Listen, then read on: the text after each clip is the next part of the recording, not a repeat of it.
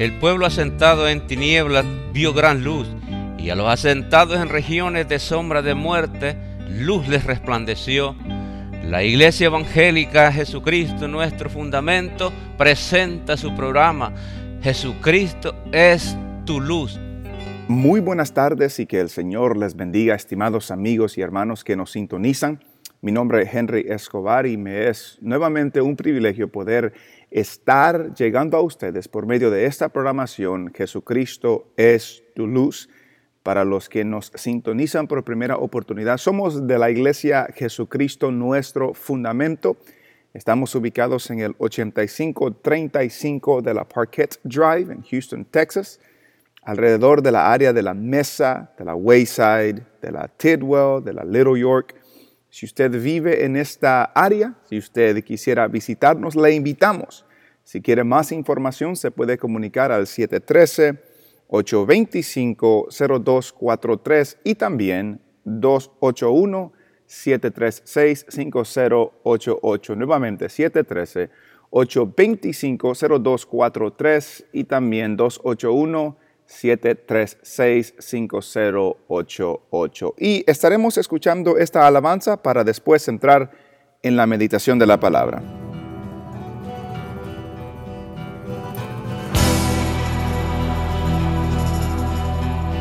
Él es Jehová, Dios de la creación. Él es Jehová, Dios poderoso. Él es Dios fuerte, la roca eterna. Él es Jehová, tu Dios, tu sanador. Él es el gran yo soy, el Dios de Abraham. Jehová Shalom, el Dios de paz yo soy, el Dios de Israel, su Rey eterno. Él es Jehová, tu Dios, tu sanador. Canta aleluya, canta aleluya, canta aleluya, canta aleluya. Él es Jehová, Dios poderoso. Él es Jehová, tu Dios, tu sanador.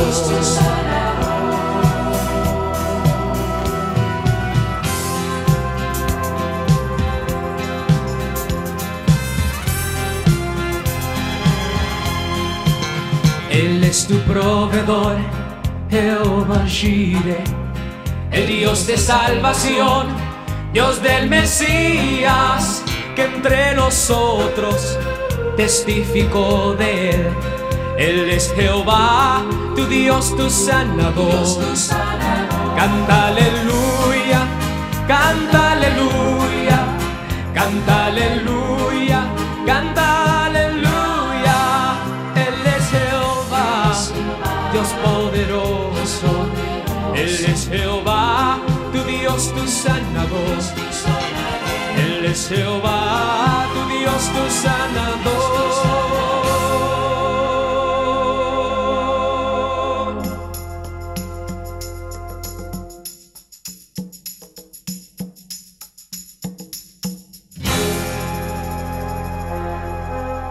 Ajá.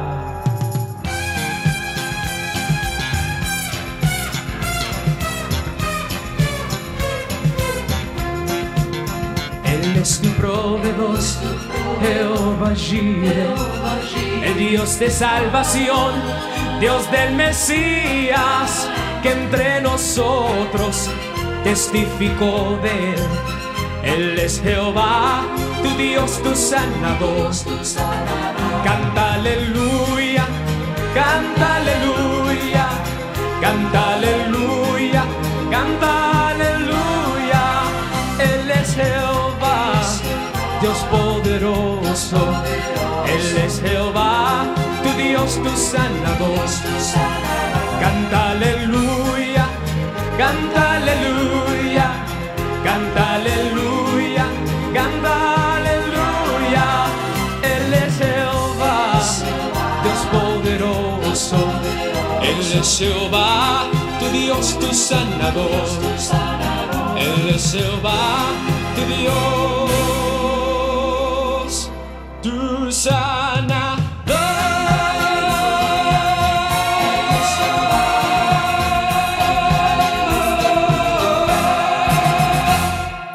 Nuevamente, los números a comunicarse: 713-825-0243 y 281-736-5088.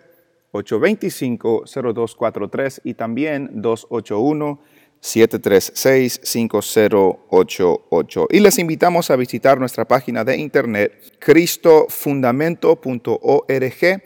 Ahí puede escuchar esta programación, puede escuchar las enseñanzas que compartimos en nuestra iglesia y también puede leer diferentes artículos que pueden edificar su vida. Nuevamente, cristofundamento.org. Y en esta oportunidad terminaremos nuestro estudio en Romanos capítulo 15, versículo 22 al 33. El enfoque de Pablo era el evangelio. La abundancia de la bendición que Pablo llevaba era el evangelio.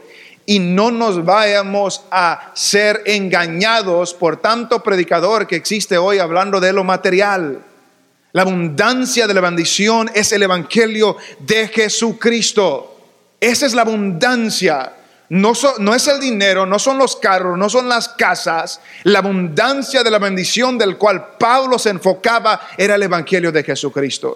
Las riquezas de su gracia, las riquezas de su misericordia, las riquezas de la cruz. Esa es la bendición que el Nuevo Testamento se enfoca. Esa es la bendición. No hay otra más grande, no hay otra más grande.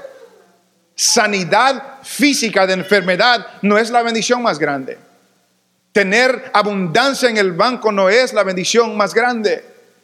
Porque puede sanarse físicamente, pero si no tiene a Cristo sano, se va a ir para el infierno. Y puede tener abundancia en el banco, pero si no tiene a Cristo rico, se va a ir para el infierno. La abundancia de la bendición es el evangelio de Jesucristo. Y al tener eso, Dios se encarga de lo demás, pero el enfoque de la iglesia y de nosotros es el evangelio de Jesucristo. Cuando llegue, voy a llegar con la abundancia de la bendición del evangelio de Cristo. Pero mientras llega y mientras, antes de llegar a España y Roma y antes de llegar a Jerusalén, Pablo les pide algo. Y no les pide dinero. Pablo dice: pero os ruego, hermanos, por nuestro Señor Jesucristo y por el amor del Espíritu, note lo que le ruega, que me ayudéis. ¿Cómo? Que me ayudéis orando por mí a Dios. Os ruego, hermanos, que me ayuden a orar por mí a Dios. Eso es humildad. No sé cuántas veces usted pide oración por usted mismo. Esa es humildad. El orgullo de nosotros no nos deja a veces pedir oración. El orgullo de nosotros a veces no nos deja que aparentemos que hay un problema. El orgullo de nosotros nos lleva a aparentar que todo está bien y nunca pedimos oración. Y Pablo, el gran apóstol, el que escribió la mayor parte del Nuevo Testamento, el gran apóstol, dice: me pueden ayudar de esta manera, oren por mí. Oren por mí a Dios. Si Pablo necesitaba oración, usted necesita oración. Yo también.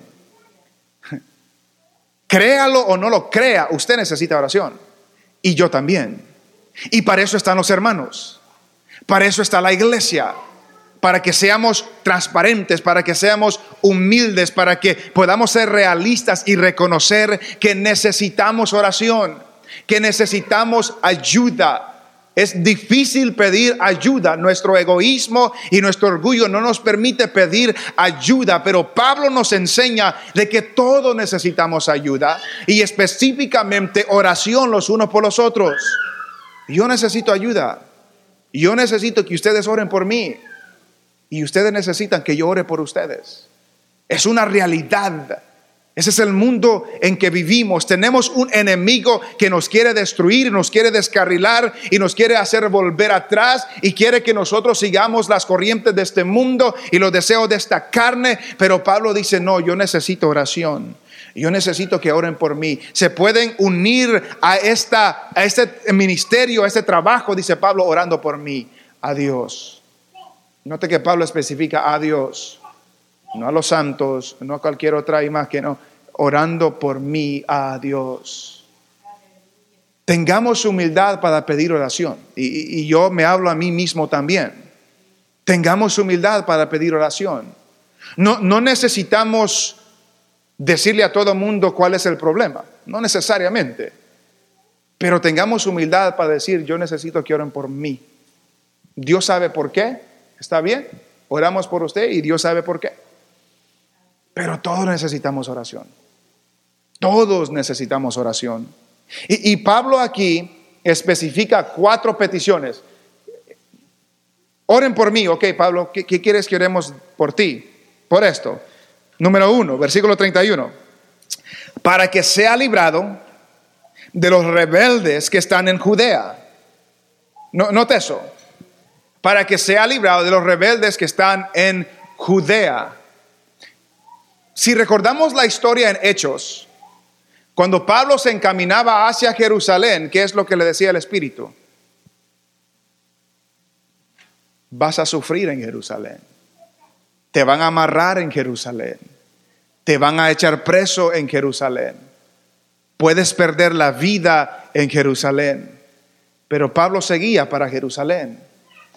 Oren por mí para que los rebeldes que están en Judea, para que pueda ser librado de ellos. Había peligro de muerte. Oren por mí para que la ofrenda de mi servicio a los santos en Jerusalén sea acepta. Oren por eso. Voy a Jerusalén con esta ofrenda de los santos en Macedonia y Acaya y necesito que ellos lo reciban. Oren que ellos lo puedan recibir. Eran gentiles que estaban mandando una ofrenda a los judíos. Habían conflictos aparentemente y Pablo dice, oren que ellos lo puedan aceptar. Nosotros podemos orar por eso, hermanos. Hay cosas que nosotros hacemos que la Biblia describe en muchas ocasiones y esta persona halló gracia delante del rey, halló gracia delante de Dios, halló gracia delante del que sea.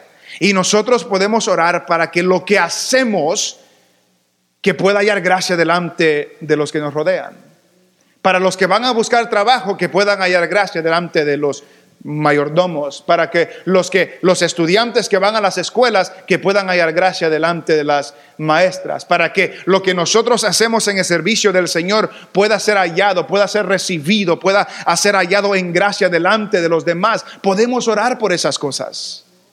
Que el Señor cambie corazones, que el Señor nos haga recibir lo que las personas hagan, que la ofrenda que llevo, y se me hace interesante porque estando en necesidad, Pablo dice que la puedan recibir. Y no tanto recibir que la tomen y la usen, sino que en su corazón reconoce que son los gentiles que la están mandando. Que su corazón reconoce que son los gentiles que están mandando. Entonces, oren para que sea librado a los rebeldes que están en Judea. Oren para que la ofrenda de mi servicio a los santos en Jerusalén sea acepta. Versículo 32. Oren para que con gozo llegue a vosotros por la voluntad de Dios. Esta petición es tremenda. Para que con gozo llegue a vosotros por la voluntad de Dios. Para que con gozo llegue ¿a dónde? A Roma. Llegue a vosotros, llegue a ustedes en Roma. Por la voluntad de Dios. ¿Llegó Pablo a Roma? Según el libro de los Hechos. ¿Cómo llegó Pablo a Roma? En cadenas, en prisión, como prisionero, que se tenía que presentar delante de César, del emperador del imperio romano. En esta oración, siendo libre, les dice, oren para que con gozo llegue a vosotros por la voluntad de Dios. Pablo llegó. por la voluntad de Dios llegó, pero quizás no llegó como él lo esperaba. Él llegó en cadenas, él llegó como un preso, él llegó de que en el mar naufragaron, se quebró el barco, tuvieron que caer en una isla. Lean los últimos capítulos de Hechos, es el viaje de Pablo hacia Roma como prisionero. ¿Usted cree que Pablo llegó con gozo a Roma como prisionero? Llegó con gozo. Llegó con gozo. Porque el gozo de Pablo era ¿qué? El Señor. El gozo del Señor es mi fortaleza. Si notamos, hermanos, lo que dice Filipenses, dele para adelante.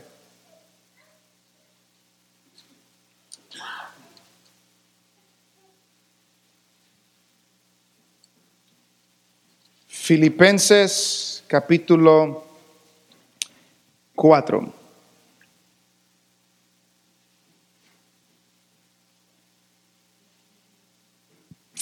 Filipenses capítulo 4. ¿Saben cuál era la condición de Pablo cuando escribió Filipenses?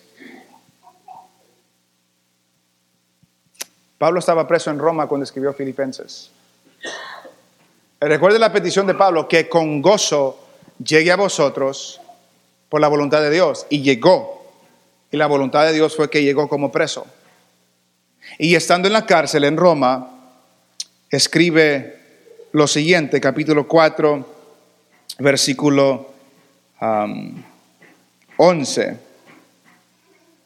Dice, no lo digo porque tengo escasez, pues he aprendido a contentarme cualquiera que sea mi situación. Sé vivir humildemente y sé tener abundancia. En todo y por todo estoy enseñado, así para estar saciado como para tener hambre, así para tener abundancia como para padecer necesidad. Y el versículo que todos conocen, todo lo puedo en Cristo que Él me fortalece. Estaba en Roma, en la cárcel, cuando escribió Filipenses. Y recuerde la petición para que con gozo llegue a vosotros por la voluntad de Dios. La voluntad de Dios era que Pablo llegara a Roma, pero como carcelero, como prisionero. Dios no siempre contesta nuestras peticiones como nosotros las queremos. Y no siempre nos contesta y llegamos a ese momento de la manera como nosotros queremos llegar. Pablo no pensó que iba a llegar como prisionero, pero llegó. Esa era la voluntad de Dios. Y cualquiera puede decir, no hombre, pues ¿dónde estaba Dios? Si Pablo sufrió tanto, si Pablo llegó de prisionero y no hizo nada malo, estaba en la voluntad de Dios que suceda eso. Que nos ha de recordar a nosotros, hermanos, de que vamos a pasar por cosas que no las entendemos a veces. Y vamos a pasar por cosas que vamos a cuestionar a Dios a veces. Y vamos a decirle a Dios por qué y cuándo y cómo, y no fue esto lo que te pedí y esto y lo otro. Pero si creemos que Dios es un Dios bueno y creemos que Dios tiene el mejor cuidado de nosotros, cuando le pedimos algo y Dios permite que algo suceda, esa fue su voluntad. Y Pablo llegó con gozo a Roma por la voluntad de Dios, porque el gozo de Pablo no dependía si tenía cadenas o no. El gozo de Pablo dependía de que él tenía a Cristo. Y por eso dijo, yo sé vivir de diferentes maneras, sé tener abundancia, sé tener escasez, sé estar lleno, sé tener hambre. Por todo y por todo estoy enseñado. ¿Por qué? Porque todo lo puedo en Cristo que Él me fortalece. Y la clave es que no importa lo que venga, si tenemos a Cristo, tenemos todo lo que necesitamos. Tenemos todo lo que necesitamos. Y aunque lo exterior se vaya desgastando, y aunque lo exterior se vaya sacudiendo y lo exterior se vaya tambaleando, lo interior se va renovando porque tenemos a Cristo. Todo lo puedo en Cristo que me fortalece. No importa lo que venga. Todo lo puedo en Cristo. Y mientras pasamos por eso, tenemos la humildad para decir, yo necesito oración. Oren por mí para que sea librado de los rebeldes. Oren por mí para que la ofrenda sea aceptada. Oren por mí para que pueda llegar a ustedes con gozo, dice, por la voluntad de Dios. Y oren para que sea recreado juntamente con vosotros. La palabra que se traduce recreado sugiere que Pablo podría descansar con ellos. Que pueda tomar un momento de descanso, que pueda tener alivio de que esta jornada terminó, pero hay otro que viene más adelante. Oren. Dios se interesa de nosotros, hermanos, de lo grande y de lo pequeño. Dios se interesa de nosotros. Dios se interesa de nosotros. Yo he escuchado testimonios donde personas le oran al Señor para que llegue un taxi. Y llega a la hora indicada. Dios se interesa en lo grande y en lo pequeño. Dios está interesado en todas las cosas. Le aseguro a los padres, todos menos Romero y yo somos padres aquí. Los padres, le aseguro que no les gustaría que sus hijos solo les pidan ayuda cuando tienen problemas grandes. Le aseguro que usted se deleita ayudándole también en cosas pequeñas. ¿Cuánto más Dios? ¿Cuánto más Dios? Que no solo vayamos a pensar que Él solo se interesa en sanarnos de enfermedades. Y Dios se interesa de todo en nuestras vidas. Y le podemos pedir a Él de todo en nuestras vidas. Y Él va a contestar según su voluntad, pero Él va a contestar. Y debemos de confiar de que Él está con nosotros. Y de la misma manera que Pablo pidió oración, nosotros también podemos pedir oración. Y termina en el versículo 33 diciendo, y el Dios de paz, note eso, el Dios de paz os llene, el Dios de paz sea con todos vosotros. El Dios que trae paz, el Dios que es paz, el Dios que produce paz, ese Dios sea con ustedes.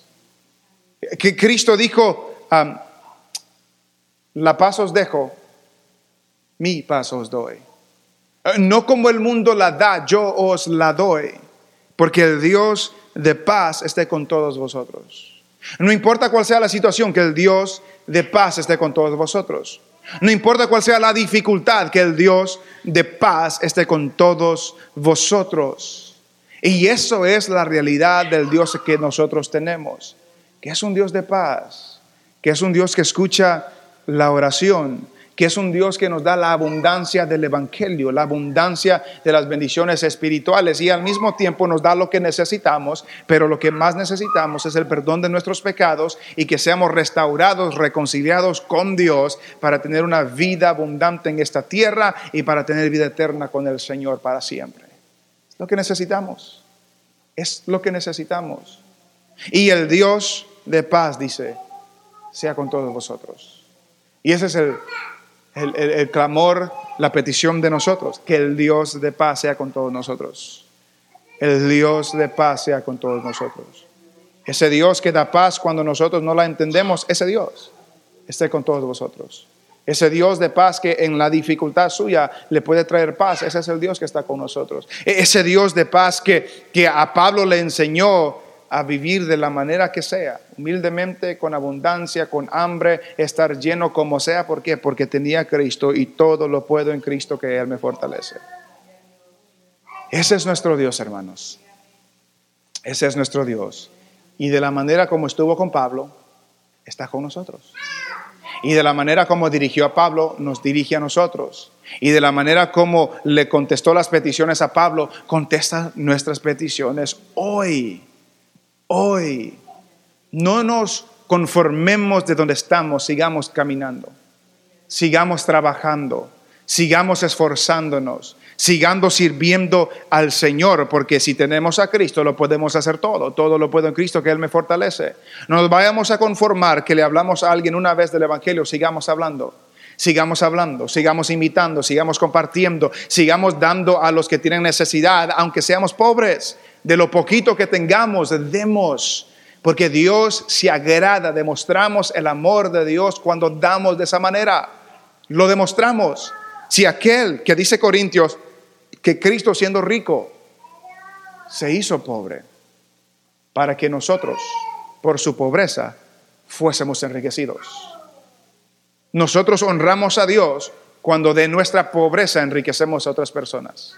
No enriquecer que sean ricos, pero que tengan más de lo que tenían antes, porque nosotros somos generosos, compartiendo para las necesidades de los santos. El tiempo se nos ha terminado. Quisiéramos recordarles que esta programación es patrocinada por los hermanos de la Iglesia Jesucristo Nuestro Fundamento. Estamos ubicados en el 8535 de la Parquet Drive, en la área de la Wayside, de la Little York, de la Tidwell. Si quisiera visitarnos o está buscando una iglesia donde congregarse, llámenos 713-825-0243. También si quiere una copia de esta programación completamente gratis, llámenos 713-825-0243.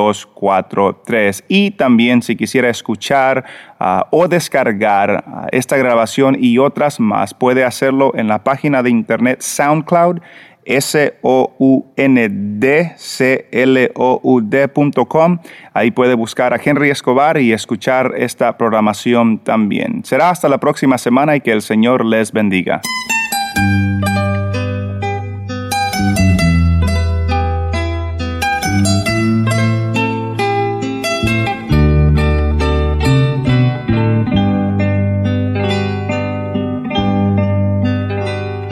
Alma mía, ama a Jehová, porque a su imagen Él te creó, y por la sangre de Jesucristo rescatado en su inmenso amor. Debes amarle, oh alma mía, eres la esposa de mi Señor. Entrégate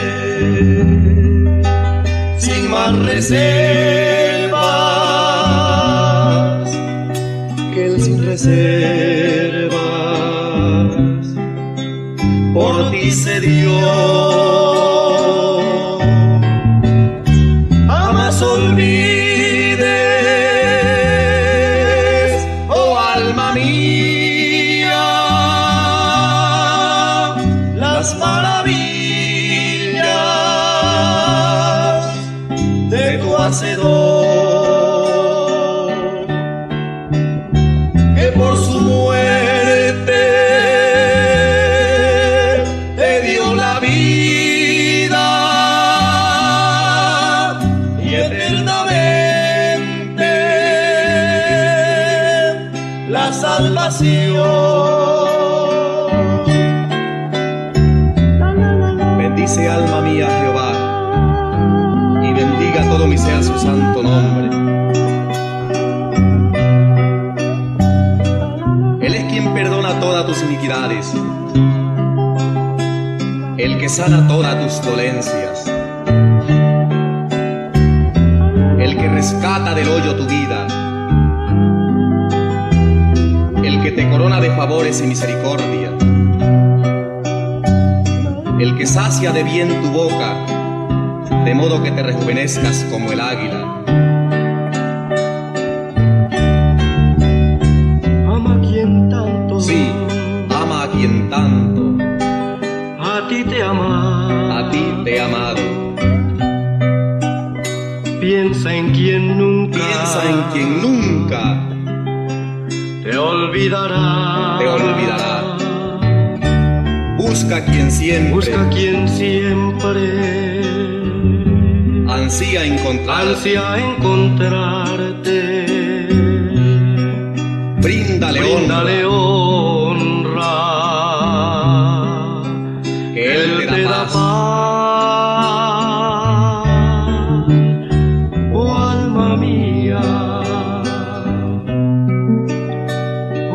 alma mía,